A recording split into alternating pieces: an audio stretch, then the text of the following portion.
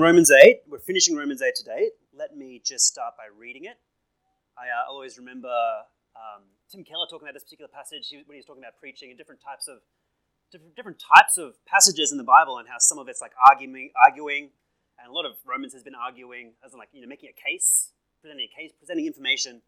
And he gets to this one. He says Romans 8 is more about trying to make you want to go to war.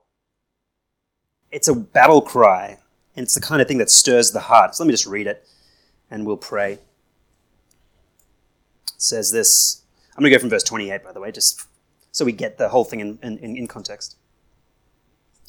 And we know that for those who love God, all things work together for good, for those who are called according to his purpose. We've done 2 weeks on that. If you missed them, go grab them. I think it was great. For those whom God foreknew, he also predestined to be conformed to the image of his Son, in order that he might be the firstborn among many brothers. And those whom he predestined, he also called, and those whom he called, he also justified. And those whom he justified, he also glorified. What then shall we say to these things? If God is for us, who can be against us? He who did not spare his own Son, but gave him up for us all, how will he not also with him graciously give us all things? Who shall bring any charge against God's elect? It is God who justifies. Who is to condemn? Christ Jesus is the one who died. More than that, who was raised, who is at the right hand of God, who is indeed interceding for us. Who shall separate us from the love of Christ? Shall tribulation, or distress, or persecution, or famine, or nakedness, or danger, or sword? As it is written, for your sake, we are being killed all the day long. We are regarded as sheep to be slaughtered. No. In all these things, we are more than conquerors through him who loved us. For I am convinced, I'm sure, that neither life, nor death, nor angels, nor rulers, nor things present, nor things to come, nor powers, nor height, nor depth, nor anything else in all creation will be able to separate us from the love of God in Christ Jesus our Lord. Amen? Amen. This is Romans 8. You ready to go to war? Before I pray for our time today, I want to do a thing. Again, this is the end of the book of Romans. I can see there's a cross here. We'll get to that later. There's a Y. It's there, not the cross. You're in a church, right? I want to do a thing a little bit different. I want to ask 3 questions of you to consider yourself. Don't answer these out loud, please. These are for you. These are tough questions. I'll give you some space to think them through. I'll even ask you to close your eyes actually now, and I'm just going to ask you 3 questions. First question is this. What is it in your life that is currently causing the most anxiety and stress? What is it you're praying about the most? Or perhaps the thing that you have been neglecting to pray for? What is it that has you the most stressed and anxious in your life right now? That's the first question.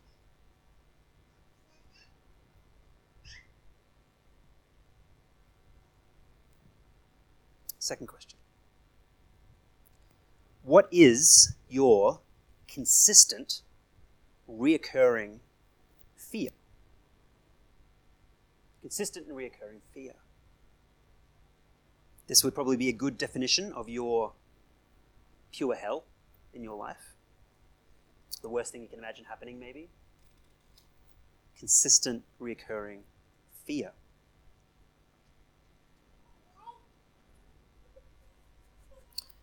Third question, a little bit different. It's a bonus question. Those first 2 answers, do they have anything in common? Can you spot a root cause underneath both those things? Is there a way that they're connected, maybe?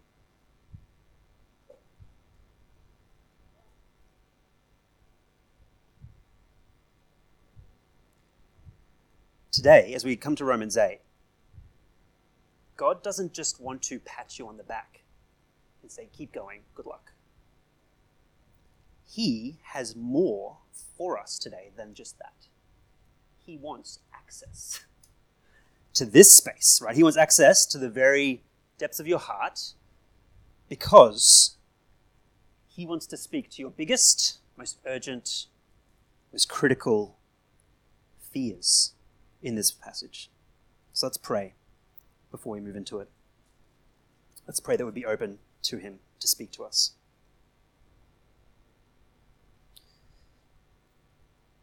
Lord, as we ponder on those questions about what is it in us that is fearful or anxious or stressed, Lord, what are those things that are giving us pain in our lives? Lord, I pray you'd give us insight into ourselves. And I pray that your voice today would be loud and clear, powerful.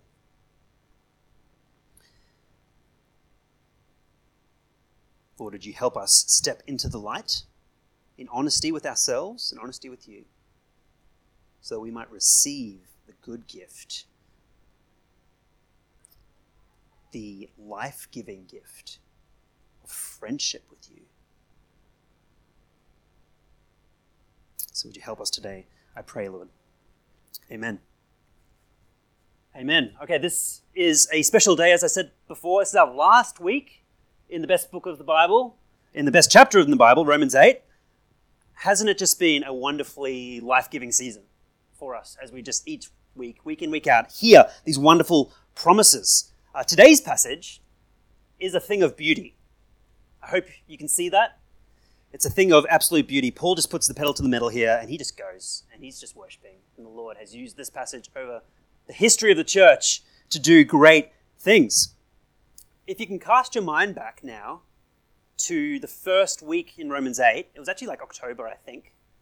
It was a while ago because we did Christmas. And then first week last year, you might remember it, we actually started a tradition in Romans 8 verse 1.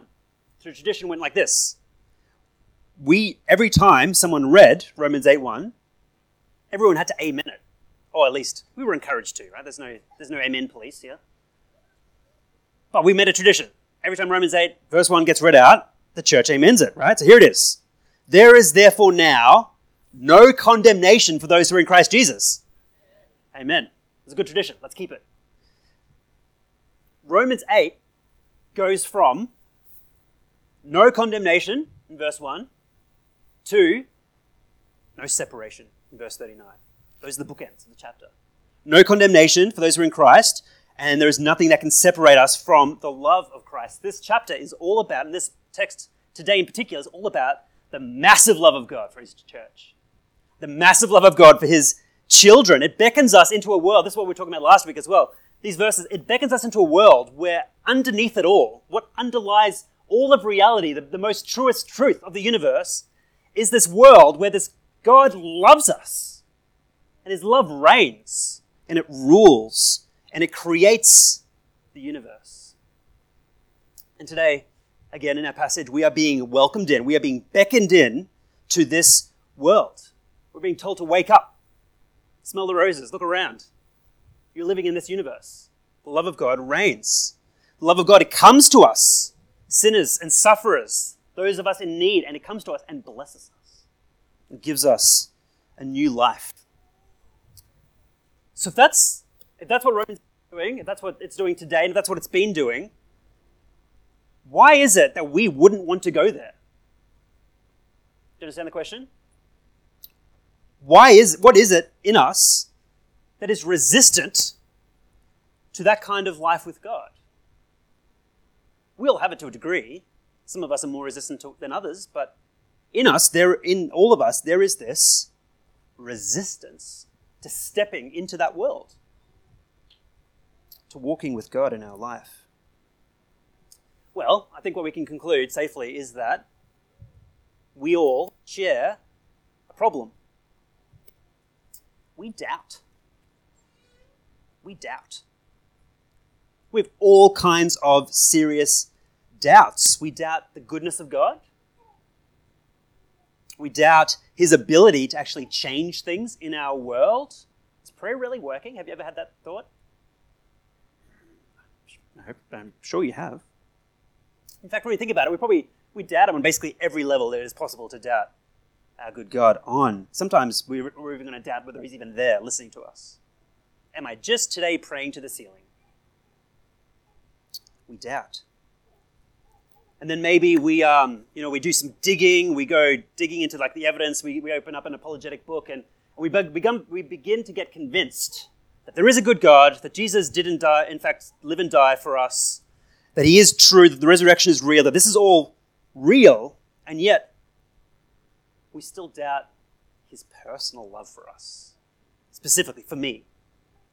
I believe in a loving God, yes, but when it comes to me and my sin, all of a sudden, it's harder to embrace. We doubt his love. We struggle to take what he says to just be true. This week I was reading a story of a Bible scholar who was sitting by the bedside of her mother while she died. The mother was passing away, and her mother was a Christian, loved Jesus, raised this daughter. This daughter's got a PhD and is now top-level Christian scholar in the world. And her mum asked her a question at the end. Says to her daughter, "What if it's just not all?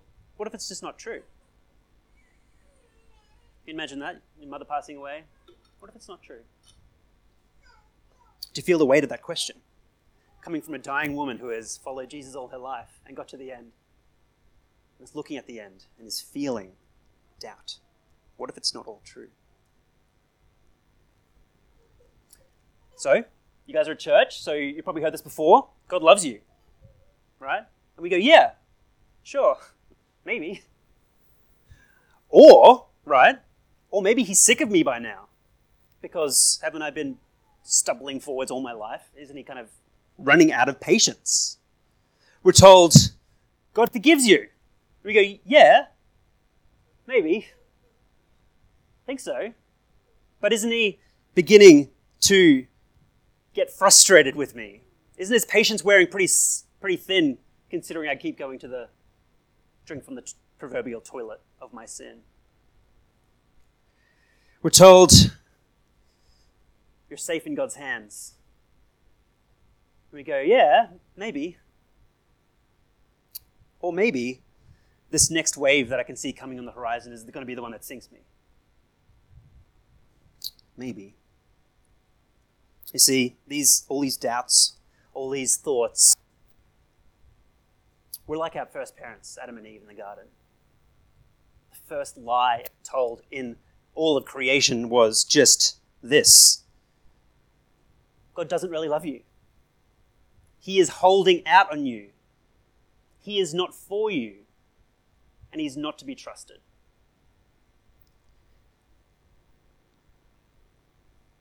All of our doubts are rooted in that first lie, that God is not to be trusted. Today, we're in Romans 8, friends. And God, through this text, has some wonderful things to say to us in our doubts, in our real doubts. And I think that these promises will show us a way forward. I picked out 3 doubts that are answered in our text. I think these sit at the bottom of so much of our struggles, so much of our doubting, so much of our fear and anxiety. So here are the 3 doubts that we see being answered in our text today. I'm not safe. I'm not cared for. I'm not forgiven. These are 3 doubts that every human being has, and 3 doubts that the child of God needs to look to Romans 8 for, to receive the promises of Christ. Here we go. Firstly, I'm not safe. It's well known, if you've ever done any kind of like 101 psychology, safety is like essential for any kind of like human function. You might be familiar with the Maslow's hierarchy of needs. I've got a little slide of it. Is that There it is. So at the bottom, it's like you need food and air to like be alive, correct? And then above that, it's like you need to be safe so that you can exist. There's a 21st century version, which adds an extra thing below air and water, which is Wi-Fi, right? So in 21st century, air and water, Wi-Fi. Guess what? I've updated it again for Romans 8. Here we go, Romans 8. There we go. More important than Wi-Fi, friends. It's true.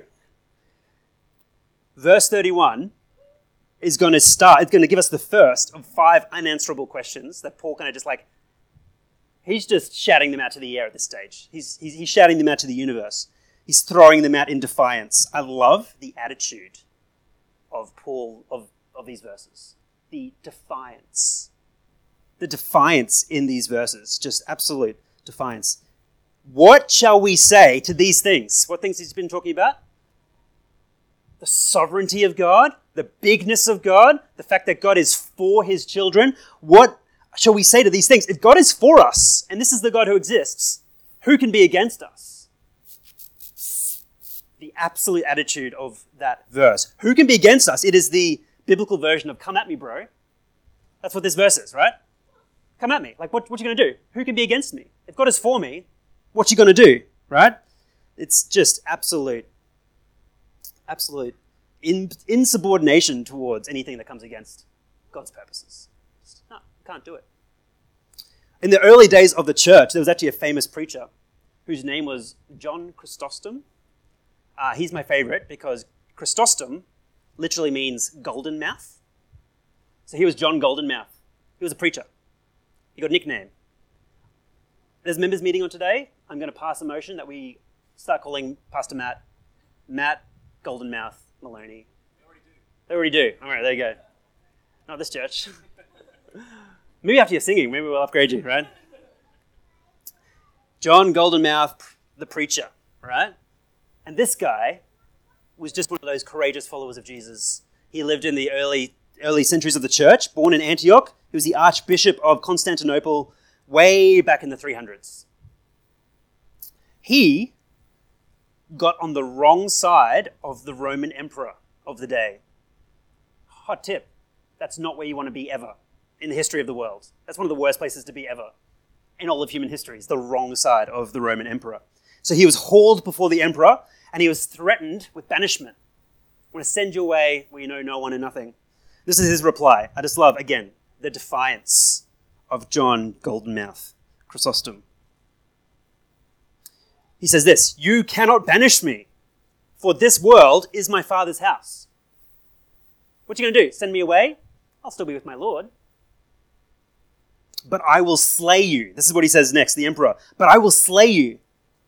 No, you can't. "For my life is hid with Christ in God." Quoting Colossians 3:3. My life is hid with Christ in God. You slay me? You can't slay me. "Fine, I'll take away your treasures." No, but you cannot. "For my treasure is in heaven and my heart is there." Can't take away my treasure. Are you serious? My treasure is in heaven. "But I will drive you away from man and you shall have no friend left." No, you cannot. "For I have a friend in heaven from whom you cannot separate me. I defy you." Imagine saying that to the Roman emperor. I defy you. "For there is nothing you can do to hurt me." Man, I love John Golden Mouth. I defy you. Christian, if you're a Christian in the room, I would like to encourage you, I'd like to invite you to ratchet up your defiance against anything and everything that comes against you and against God's plan. On the basis of this verse, right? Joyful, confident, thankful, and yet defiant.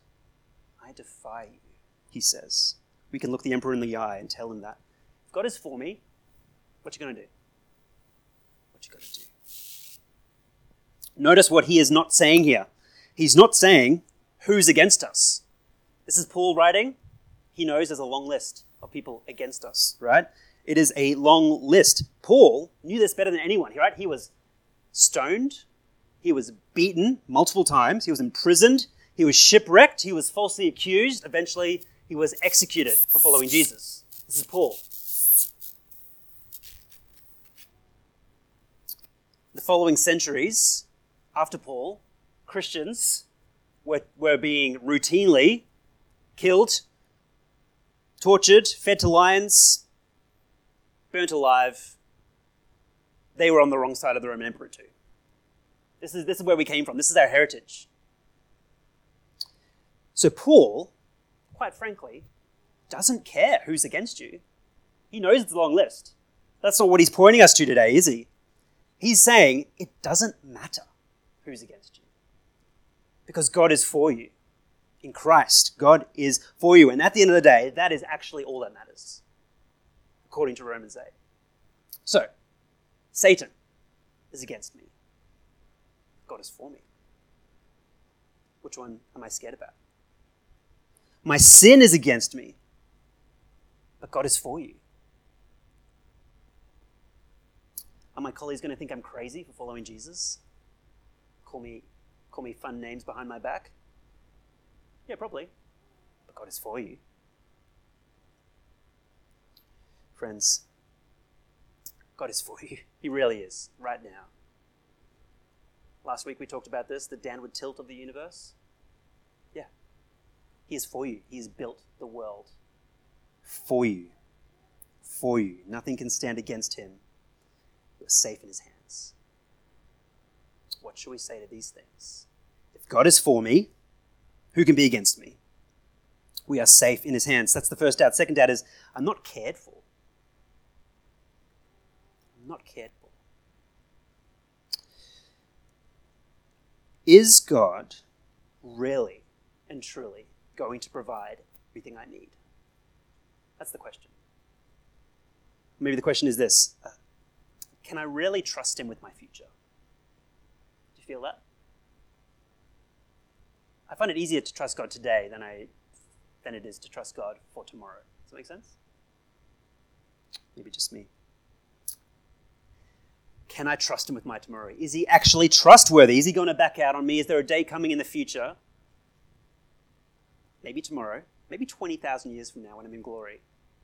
Is there a day coming anywhere in my future where his mind is going to change about me? Is there a day where he will be less for me than today? Because if that day is there, look, if the gospel has an expiration date, it's not good news, is it? Let's go back to our text. Can we trust God with our future? What shall we say to these things? If God is for us, who can be against us? He who did not spare his own son, but gave him up for us all, how will he not also with him graciously give us all things? Do you see the logic there? If he gave you his son, is he not going to continue to look after you in all the small things in your life? For example, let's just say, I don't know if my kids can hear this, hopefully they can't.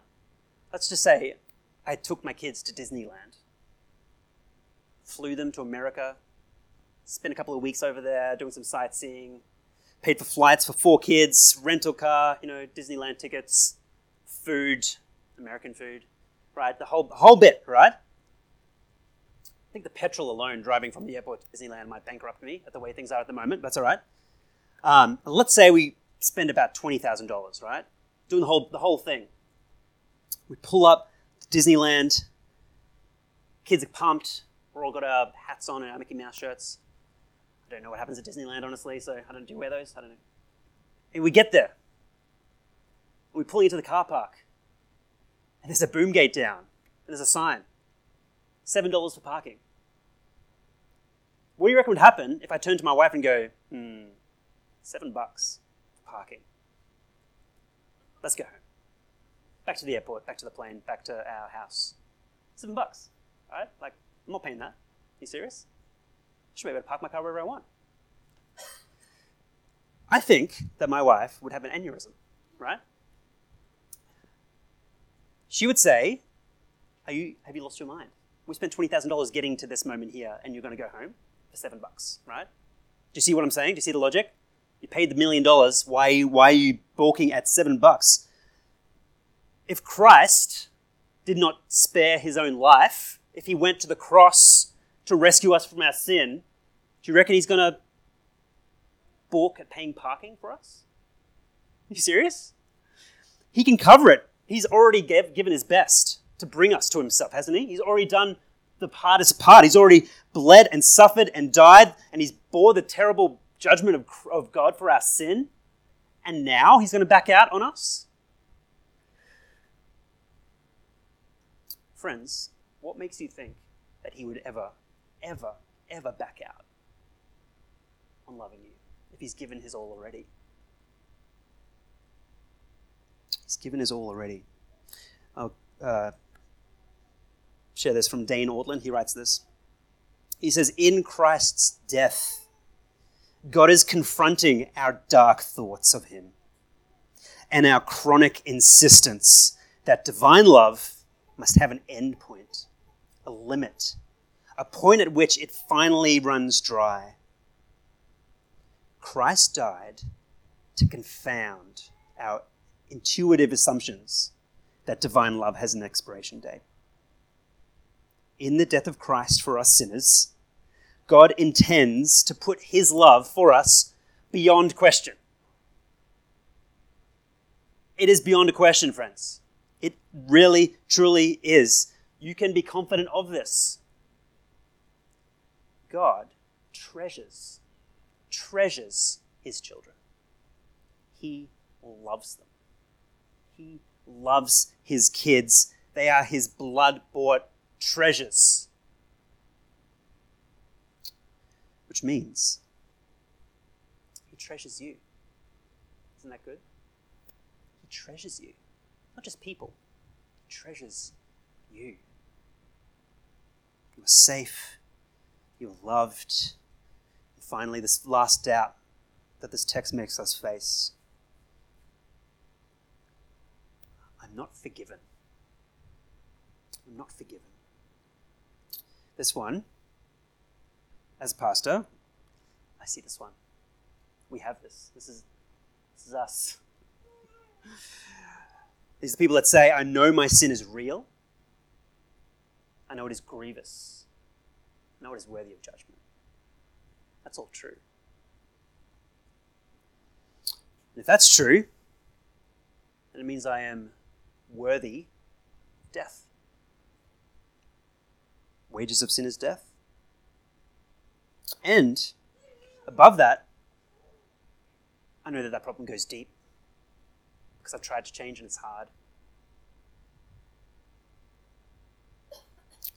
What then shall we say to these things? If God is for us, who can be against us? He who did not spare his own son, but gave him up for us all, how will he not also, with him, graciously give us all things? You ready? Who shall bring any charge against God's elect? It is God himself who justifies. So who is there to condemn? Christ Jesus is the one who died.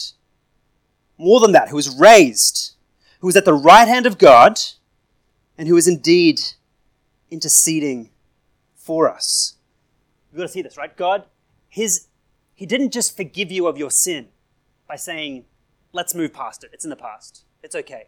Let's just move forwards. That wasn't his answer to your sin. God poured out his righteous wrath on his own son in your place. This is what's happening, okay? The punishment and justice that was due your sin was placed on Christ. This is what these verses are saying. So, your sin isn't merely forgiven, although that would be an amazing thing in of itself. It is dealt with. It is no more. It is gone. And that forgiveness that he offers us, it has a cost. It's the blood of Jesus. It is not a cheap thing that Christ offers us in forgiveness. It is the cost of his life, cost of his blood, cost of his body broken for us. So, what verdict against you can possibly stick if Christ has died?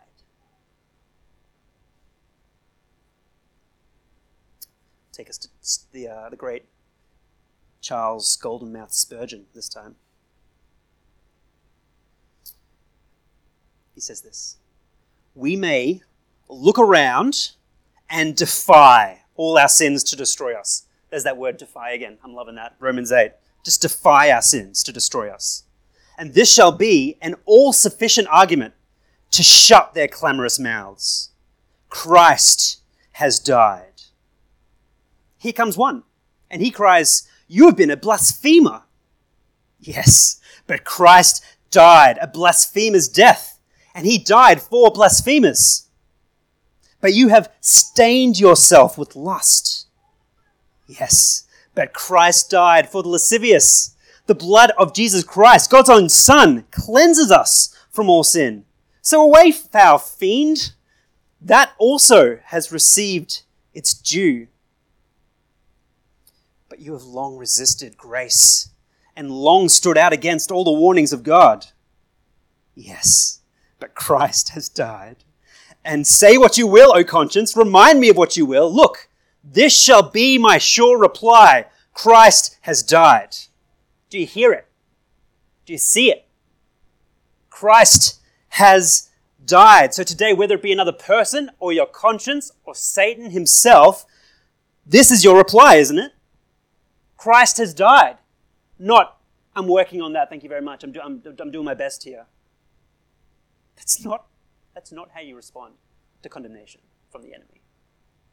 Your response is yes, but Christ has died. More than that, he's raised.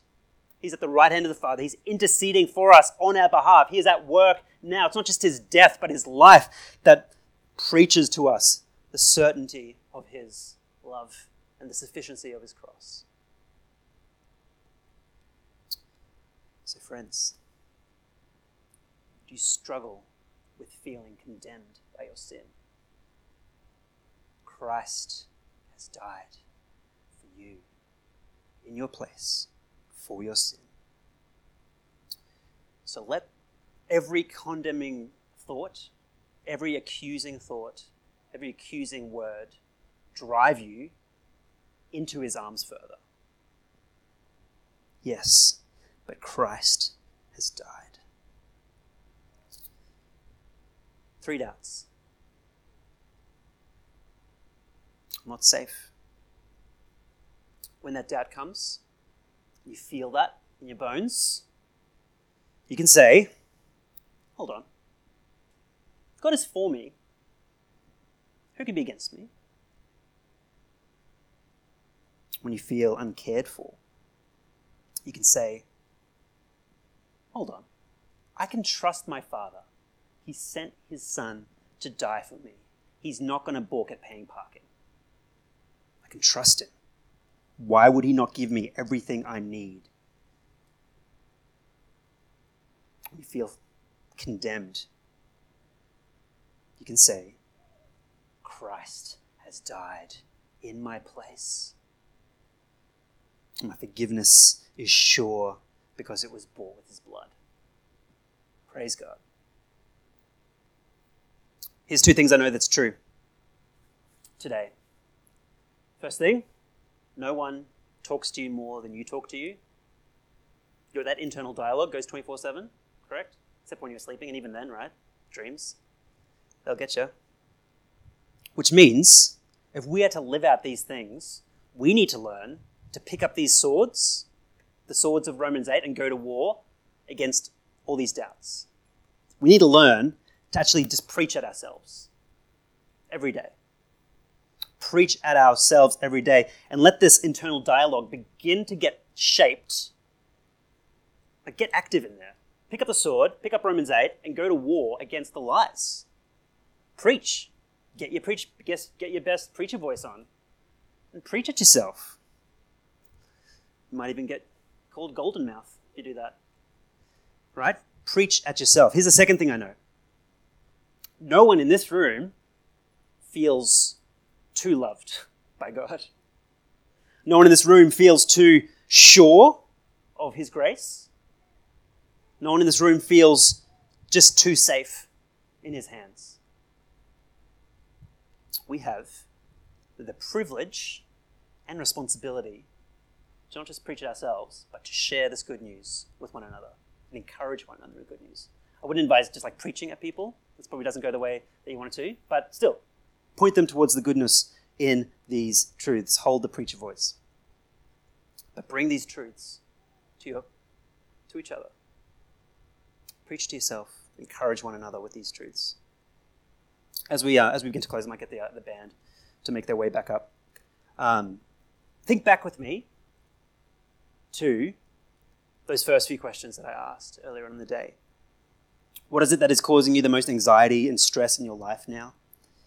And what is your greatest fear? What is that reoccurring, niggling fear that you can't shake? Think about those things. Hold them in your mind's eye. Let me just read once more Romans 8. And this time I'll shift the pronouns so that you hear it to you. Hear God's voice now. Hear God's voice now. You might want to shut your eyes if that's something that you find helpful. Hear God's voice in these words. What then will you say to these things? If God is for you, who can be against you? He who did not spare his own son but gave him up for you, will he not also with him graciously give you all things? Who will bring any charge against you? God's chosen one. It is God who justifies. Who is to condemn? Christ Jesus is the one who died. More than that, who was raised, who was at the right hand of God interceding for you. Who shall separate you from the love of Christ? Shall tribulation or distress or persecution or famine or nakedness or sword? No, in all these things, you are more than a conqueror through him who loved you. For I am sure that neither death nor life, nor angels, nor rulers, nor things present, nor things to come, nor powers, nor height, nor depth, nor anything else in all creation will be able to separate you from the love of God in Christ Jesus our Lord.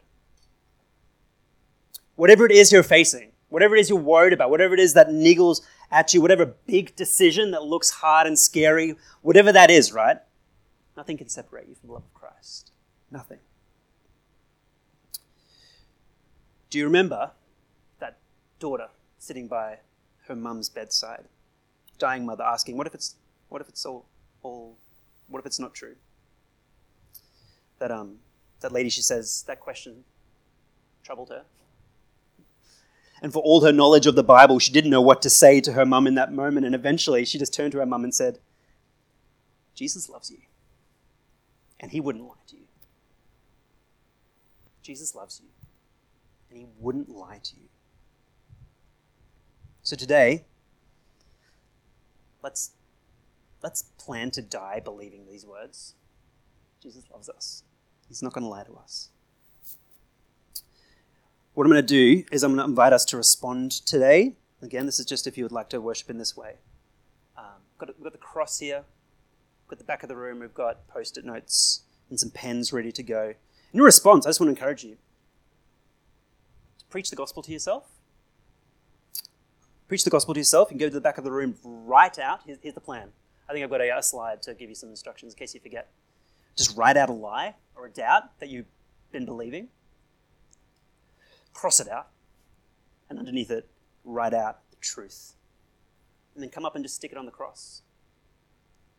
That's like representing us, letting the gospel correct us and correct our lies by putting it on the cross. So during this next song and during the next song, I invite you to do that if you'd like to. Let me pray.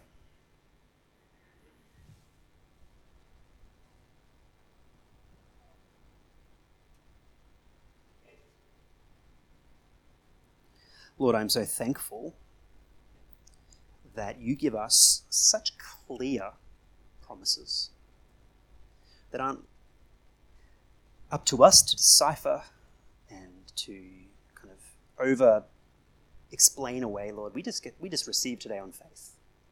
We just receive these verses on complete faith that you are who you say you are. You love us as fiercely as you say you do. That we are safe in your hands because no matter what's against us, you are for us. That we can trust you with our future because you've already laid down the biggest price we can imagine, Lord. You'll continue to love us to the very end. Lord, that we can trust that our sin is fully and finally forgiven because Jesus died for us. Lord, we can defy our accusations. We can defy our evil thoughts. We can defy the emperor trying to banish us from our kingdom, Lord, because it's the worst they can do. If you are for us, who can be against us? Lord, I pray for us today. You would help us to receive this on faith. Lord, for those of us in this room who are finding those doubts to be just so overwhelmingly big, Lord, that you would show yourself to be bigger. Your promises more beautiful. Lord, the best kind of life we can live is life with you. Life, as Jesus said, life abundantly, life to the full. Because it is what we were made for. So Lord, help us to receive these promises. Lord, help us to stand on these promises. Help us to go to war against our doubt with the weapons you give us. So go with us, Lord. Pray all these things in the name of Jesus. Amen.